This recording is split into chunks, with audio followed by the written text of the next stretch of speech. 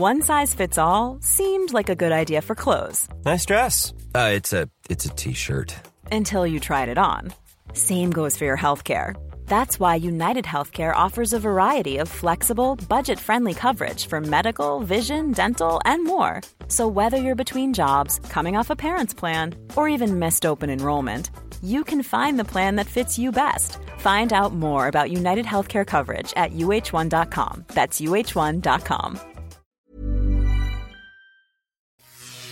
Hello, my name's Stuart Miles and welcome to the Pocket Lint podcast. Being able to find your lost Apple gear has always been one of the greatest little features of the Apple ecosystem. While we wait for the much rumoured Apple AirTags to launch that will supposedly allow you to track or find an item, Apple has quietly updated the Find My service to allow other manufacturers the chance for users to find their stuff within the app. What does it mean for Apple users and who's taking advantage of it? Pocket Lint's Britta O'Boyle is here to tell us more. Meanwhile, I talked to Graham Jones, an internet psychologist, about how we can look to overcome the stress that we all seem to suffer when it comes to watching something on streaming services. And Pocket Lint's Cam Bunton has been wearing the new OnePlus watch. Is it any good? Well, keep listening to find out. But first, back to you, Britt. Tell us more about what's happened with Apple's Find My app and the new features we're getting. So they launched an items section within the tab, which is what was rumored to come with AirTags. And within that section, you can now add a third-party compatible accessory. Unfortunately, there aren't that many at the moment. There's only I was going to say, who's involved in this so far? Okay, so there's only 3 at the moment, which is Belkin, some wireless earbuds from Belkin, a VanMoof e-bikes, a couple of those, and Chipolo OneSpot, which is the only 3 devices. But I suspect that will soon expand as they've obviously released the developer kit and everything for it. So the idea is you buy one of these items, like you go and buy a VanMoof cycle, cycle bike, and then bike, and then it just automatically connects to your phone, like into the service, and then you can track it with the Find My app. Yeah, so you have to add it. You have to basically check the manufacturer's instructions. I believe they'll be a little bit different depending on which one. You open the Find My app on your device, and then within the bottom 4 tabs, there's now a section that says items, which sits alongside the devices and people. And then there's a section for you as well, isn't there, in the corner? But the item section is what you'll open, and then you add new item and then follow the on-screen instructions, and then you have to register it to your Apple ID. Once that's done, it will then be registered to your ID, and then you'll be able to track it within the map within the items section. So it won't go into the devices where your Apple devices are, but it will sit in the item section on a map. Now, we've seen previous companies try and do this before, like most famously Tile, and I think Samsung have got their Tile alternative coming out as well. Why do you think Apple are doing it now? I think it's because they're going to launch AirTags, actually. Okay. And so let's talk about AirTags briefly. What's that going to do? So they've been rumoured for a very long time now, which is why I think they have to be coming soon, no? And they are basically supposed to be a Tile alternative that, again, like Samsung have obviously done, and a couple of others, where you can sort of attach that to your Apple ID, and then you'll be able to attach that to your keys or whatever else you want to track that might not be a specific phone or Apple device, and then you'll be able to use the Find My app to find those things too. So they've been rumoured for a while. They're supposed to be circular, apparently, right? But there's lots and lots of rumours about them. And I suppose the idea is you put them on keys, your bag, your child, your dog. There's all the above. Basically, anything that, like, everyday items, I suppose, that you would want to be able to locate if you were to lose them, but not necessarily something that you can already track, such as your phone or your watch, which obviously you can already do through Find My, but it'll be something that doesn't have that you can do. So something like your keys, I suppose that's the most obvious thing that I'd put them on anyway, or my purse, because I typically lose that all the time. So sure, it's hidden behind the back of the sofa and all the other stuff, isn't it? Where the kids have grabbed it and taken it. And so Tile's a big, big business already. It's got quite a lot of backing, hasn't it? And I wonder whether people will see this as a viable alternative, or whether you think, I know there seems to be people like that kind of buying into the Apple ecosystem.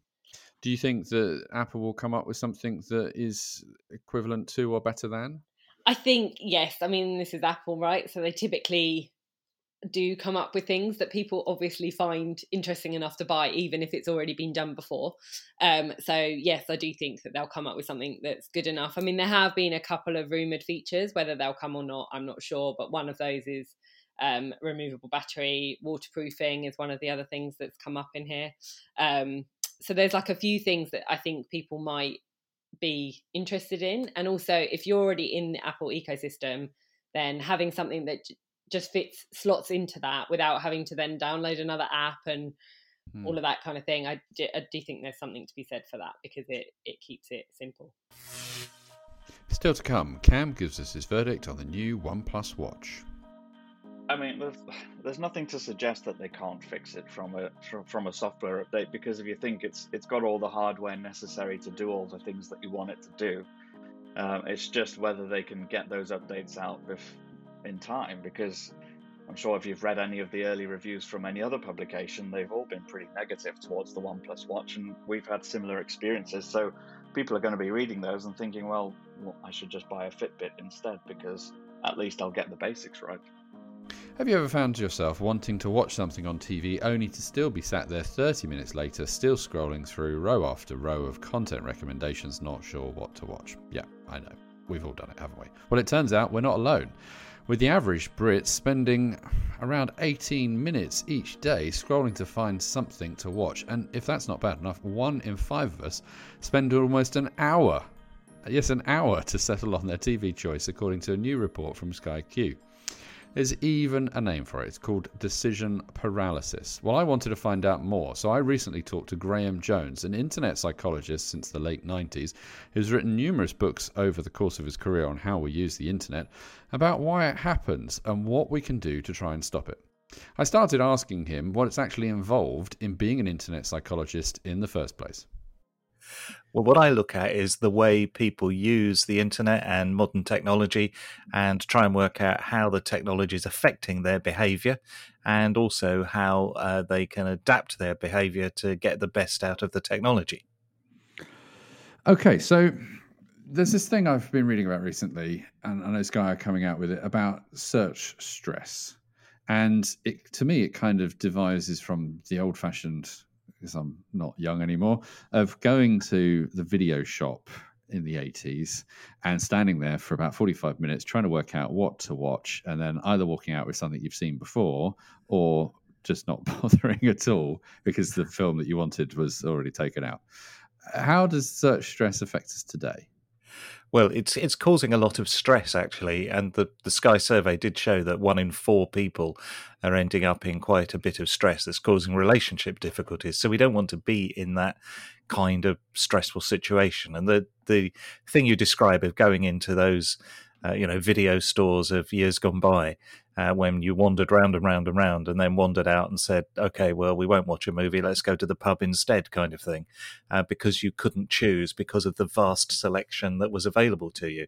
And if you imagine that now, the amount that's available just makes that video shop look like it had nothing in it.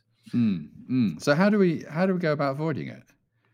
Well, one of the problems with the vast selection is the fact that it just bamboozles our brain and makes us kind of freeze. It's called choice paralysis. Okay. And so what we need to do is to make sure that we limit the choice that we're having. So even though you went into that video store years ago, you were actually quite limited. They probably only stocked something like 3,000 or 4,000 different titles in the store. Whereas now, of course, you've got several tens of millions available. So the more you can limit it, the better it's going to be. So if you walked into a store in the past, you might have said, all I want to do is go to the section that's got drama in it. And then you ignored all the comedy videos and all the documentary videos and so on. And we need to do the same with online technology. So with all the choices that face us on the television, we need to start limiting rather than spending the entire evening just scrolling round and round and round, looking for anything and everything. And so is that inherent within the interfaces that we use, whether it's on Sky, on Netflix, on Disney or Amazon or what have you, that you sometimes think, well, I'm sure they've got to have more titles than this for me to watch, but I can only see like the last 15 or whatever. Yeah, so there's often the kind of reaction that I get from my friends is I spent ages looking at TV. There's nothing on tonight, which of course is nonsense. Yeah. There is tons on tonight, and it's just a matter of being able to find it. And so it's the approach we take to looking for it that's wrong. And there's no surprise. We haven't had this kind of technology for very long in human existence, and so we haven't really adapted to use it in the best way at the moment. So we're faced with a massive array of choices, and we end up being stuck as to what to do because we just think there's nothing for us. And so is there a way for the listeners that are enjoying this podcast and this chat so far, is there a way for them to avoid, obviously don't turn on the TV, but, is there they're thinking about watching something this evening. How do they go about making it not as stressful as it perhaps could be? Yeah, not turning on the TV is probably not a good idea because the TV is good for us in one sense, in that it relaxes us. It enables us to escape from the pressures of work and the day. And so it's good that we can relax. So I wouldn't advise not doing anything. Obviously, you can do other things like read a book or whatever, but I would suggest that you do something to relax. So if watching a movie or watching a TV series is what you want, that's something you should be doing. So what we need to do is limit that choice. So maybe make a decision such as, what I want to watch tonight is a comedy, and then only look for comedies. Don't get tempted to look at anything else. Stick to your goal, stick to your target that you've set yourself, and then that limits your choice. And the more you can do anything to limit your choice, the better. Okay, which is unusual because normally you think, well, I've got access to all of this stuff. Maybe I should need to, not limit the choice. Maybe I need to look at more titles to bamboozle myself with. Yeah, when you limit your choice, you actually see more options. It's strange. So one experiment of this kind of thing was done in the world of what's known as fast-moving consumer goods, so the kind of stuff you might buy in a supermarket. And when you've got lots of different options for a particular kind of product, whatever it is, tomato ketchup or beer or whatever you're buying, if there's too many options, even from the same brand, we can't see them all. They just seem too many for us. But when the brand limits it to 3 or 4 options, we can then see it. And that's about the fact that we can hold a small amount in our brain. So the fact is that if you limit your options, you see more available to you. So the more you can do anything to limit your choices, the more choices you actually perceive you're going to have, when actually what you've done is reduce the amount. I suppose because you're not, as you say, you're not overwhelmed. That's it. By it all, and therefore you just sort of sit there. When I interview people to work at Pocketland, I always ask them, if you were a product on a supermarket shelf, what would you be and why? And the reason I ask that is because people immediately think of a supermarket. They think of this huge, massive building with loads of products, and then they freeze and they can't make a decision. So it kind of helps you work that through. Okay, so stepping slightly away from choosing what to watch, how do you think this is? The internet is obviously, as a whole thing, is obviously giving us a huge amount of choice. How do you think that's changed our mental health? Because is that just a case of we're getting this choice and decision paralysis on an even bigger scale? Having lots of choice doesn't help our mental health because it frustrates us, it annoys us, it leads to anxiety. And so anything we can do, whether it's TV watching or whether it is, using the internet generally, anything we can do to reduce that choice and give ourselves a smaller selection to choose from is a good thing. So often people may be searching for the weather or whatever it is that they're searching for online, and they're faced with 27 million options, and search engines happily tell you how many you could choose from, and people just are faced with not knowing what to select. And so do you think going, that kind of works why, we only have top 10 choices on that thing again, because it's limiting those things. And maybe, slightly going back to, we were talking about the watching TV as an afterthought here. The more people you have to watch the show with, does that increase the stress as well? Because I suppose you're trying to help everybody then.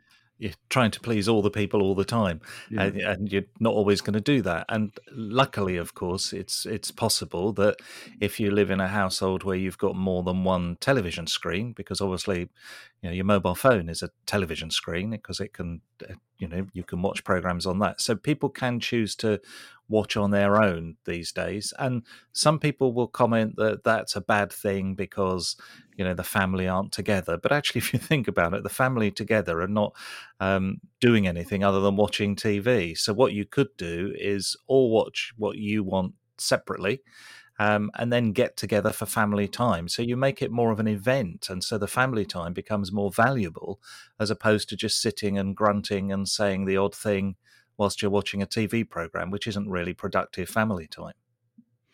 And how do you think, this will change? We kind of, is the answer just to limit those choices to help you make the decision? Or do you think there are technologies that are coming along that will kind of turn around and say, actually, this is what you want to watch, just ignore everything else? The technology is improving to help us. So already you get recommendations from the different services that you might be using, such as Netflix or Amazon Prime. But you've then got to go to every one of those individually. So if, for example, you've got a Sky Q remote, you can press the microphone button on it and speak to the remote and say, what should I watch? And it will then bring in all of the recommendations from all those different services into one place. So, Netflix, Amazon Prime, Sky itself, BBC, across the whole range of things. So you've got recommendations based on your personal preferences across all the different range of options that are available to you. And then do you think we'll get stressed about what the robot overlords, as some people will like to call them, are then suggesting for us to watch? It's like, no, I don't know. Do I want to watch that? I'm not sure. Well, the thing is, you see, those robot overlords, as you call them, or as artificial intelligence or machine learning, as other people might call it. Those are only as good as the information you give them.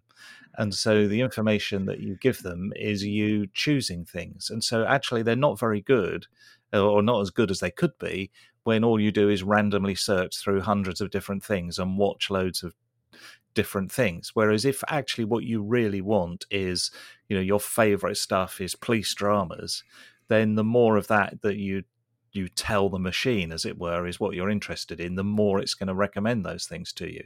So your viewing habits become quite important to the machine.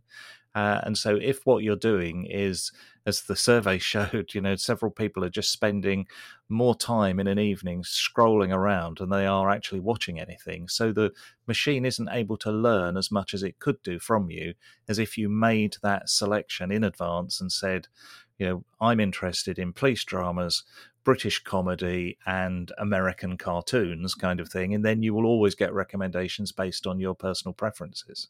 So how do you feel about the sort of rise of these kind of watch party apps that then allow you to, because, you're talking about limiting, you've obviously got lots of people struggle with, if you've got a variety of different kids' ages in your house, of trying to find something for everybody to watch. And then a lot of companies like from Netflix and from Disney and stuff are then saying, hey, guess what? You can create a watch party and watch it with loads of other households at the same time, which kind of creates an event sort of evening. But at the same time, you've then got to negotiate with those other households what to choose. What they're really doing is turning it into a social event. So if you think about going to the cinema, many people go to the cinema with groups of other people. So you go out for the cinema, you may have a meal before or after the movie, and you make it an event and you talk about the movie you've just watched. And you're probably all talking about it before you go into the cinema, looking forward to it. So we love social events. So if we can turn TV watching or movie watching at home into a social event, then that enhances the experience for us and helps reduce the stress. So, those kind of things are really helpful. After years of rumours, stop and start plans, and official teases, OnePlus has finally announced its first smartwatch. Unsurprisingly, it's called the OnePlus Watch. Woo! The fact that it's an all-round screen device has surprised no one, but perhaps came as an unexpected is the fact that OnePlus opted not to use Google's Wear OS platform. Our very own Cam Bunton has been wearing the watch for the last week or so and is here to tell us how he's getting on. Cam, what's the verdict? The nice way to put it is not amazing. Let's put it not a nice way then. Yeah. It's been pretty bad, to be honest. Okay, so why? Why? There's a few reasons. I think it's they've taken a similar approach to Huawei with what Huawei Watch did was to sort of strip out some of the nice, pretty functions that you get on maybe an Apple Watch and a Wear OS watch, and so that means you don't get nice interactive notifications. You don't get payments or third-party apps or support for third-party music services. So in terms of like smart features, it's pretty basic in its offering. So the idea is to make it basically a fitness tracker, which is what Huawei has done really well. They've made a watch that looks like a watch, but is mostly just a really good fitness tracker. But OnePlus has essentially failed to make a smart watch, but also failed to make a reliable fitness tracker. So it's just generally not great. So it's tried to do one thing, didn't do that, but in doing that, it's kind of cut its opportunities off for elsewhere because it didn't even think about things like payments and music and all the stuff that you kind of expect from a smartwatch to have today. Basically, yes. I think, and the idea with cutting a lot of those features out was to extend the battery life, which is why they didn't go with Wear OS, because Wear OS watches and Apple watches, as I'm sure you know, last maybe a couple of days at most if you're lucky. This watch and similarly the Huawei watches will last roughly 2 weeks between charges, so it's got the battery life going for it. Now, surely, if you've taken all the features out and it doesn't necessarily work, this thing's like 50 quid. It's really cheap, and they'll just go that route. Yeah, I mean it's not expensive. It's about 150, which is similar to what Huawei does again. But it was one of those things where you think if they're going to strip out all those smart features, they at least need to make the fitness and the activity tracking reliable and worthwhile. But they haven't done that. And so, what's happening there? Why is that? What did you find that meant that it hadn't worked on that side of things? So on that side of things, there were elements like the GPS being really slow to lock onto a signal, or just being generally unreliable when you're out doing a run or a walk. So comparing it to, like, I've got a Garmin fitness tracker, for instance, that I take on my runs every week. I did a 10K, and the OnePlus Watch measured about 7.3 kilometers of it. Oof, that's quite harsh.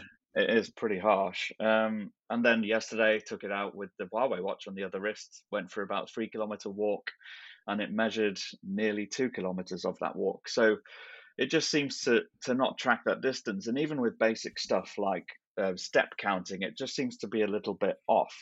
So you'll get to the end of a day. It got to the point where I was being really quite finicky about measuring it. So I was counting 100 steps, looking at my watch, and it would measure maybe 90 of those. So by the time you add all your steps up, by the end of the day, you're going for 10,000 steps. You have to do 11,000 to hit your 10,000 step goal. So it's just as someone that's worn a smartwatch or a fitness band for about the last 10 years, or not that long probably, but I was used to wear the Nike Fuel Band and Pebble and stuff. That if you're being shortchanged, then that's even more star jumps that you have to do at midnight to get your rings, or to get to hit the targets or whatever. Well, exactly, and that, I mean, it's funny, isn't it? It's like those few steps per 100 don't sound like a lot, but once you add it up over the day, it does become quite a few additional steps. It hasn't been reliable enough to recommend, really. Now, OnePlus are famous on their phones for sending out a phone and then very quickly doing a number of updates in an attempt to try and fix some of the problems. We've seen it with their cameras, haven't we? We've seen it with a number of bits of software. Do you think that this is salvageable from a software update perspective? I mean, there's nothing to suggest that they can't fix it from a software update, because if you think it's got all the hardware necessary to do all the things that you want it to do, It's just whether they can get those updates out in time, because I'm sure if you've read any of the early reviews from any other publication, they've all been pretty negative towards the OnePlus Watch, and we've had similar experiences. So people are going to be reading those and thinking, well, I should just buy a Fitbit instead, because at least I'll get the basics right. And I suppose that's the thing, isn't it? This is a watch that's entering the market a good 5 years after everybody else. And it feels, from what you're explaining to me, that it's their first iteration, which is understandable because it's their first watch. But in a market today that's so competitive and so aggressive in sort of what watches offer and what they can do, you can't afford to be 5 years behind unless you've got something else that's really exciting. Yeah, exactly. And it's funny. It's like it's almost like going back to those times, like you say, with the Fuel Band, like 7, 8, 9 years ago when the first ones came out, and you experienced some of the sort of low quality GPS signal and the slightly inaccurate step counting, but you don't expect it from a watch in 2021 when this technology has been around for such a long time, and other companies are already doing it well, and in Huawei's case, doing it at a similar price or even less. So yeah, I remember the TomTom Nike watch where TomTom said, "Oh, we'll put GPS in because we know what GPS is," and then you'd stand in the run, you'd be like, "I want to get going, I want to get going," and like 10 minutes later, it's like, "I still want to get going." Oh, I'll just run. It doesn't matter. You just don't want that, do you? No, and it's exactly that kind of experience where, although even with the runs, when you do the GPS or the walk, it'll tell you it's ready, and then you'll go on the walk, and then it will still lose signal when you're actually on that run. So, yeah, it's not been brilliant. Although, I mean, sleep tracking is okay, heart rate monitoring is fine, but the basics, the other stuff, it's not hitting the mark really. And so, I suppose the most valuable thing we can tell listeners right now is, if they were hoping and pinning their hopes that this was going to be an amazing device and was looking forward to getting one, what should they get instead? So there are two options, I think. If you want to go the classic sort of fitness tracker route, I would say go with a Fitbit. If you want similar features and something that looks like a watch, I would say get the Huawei Watch GT2e, which started off at the same price as this, but I think can be found now for about £100. So it'll do all the things that this does, but better, and at the moment, cheaper. Well, that's it for this week's show. Until next time, pip pip.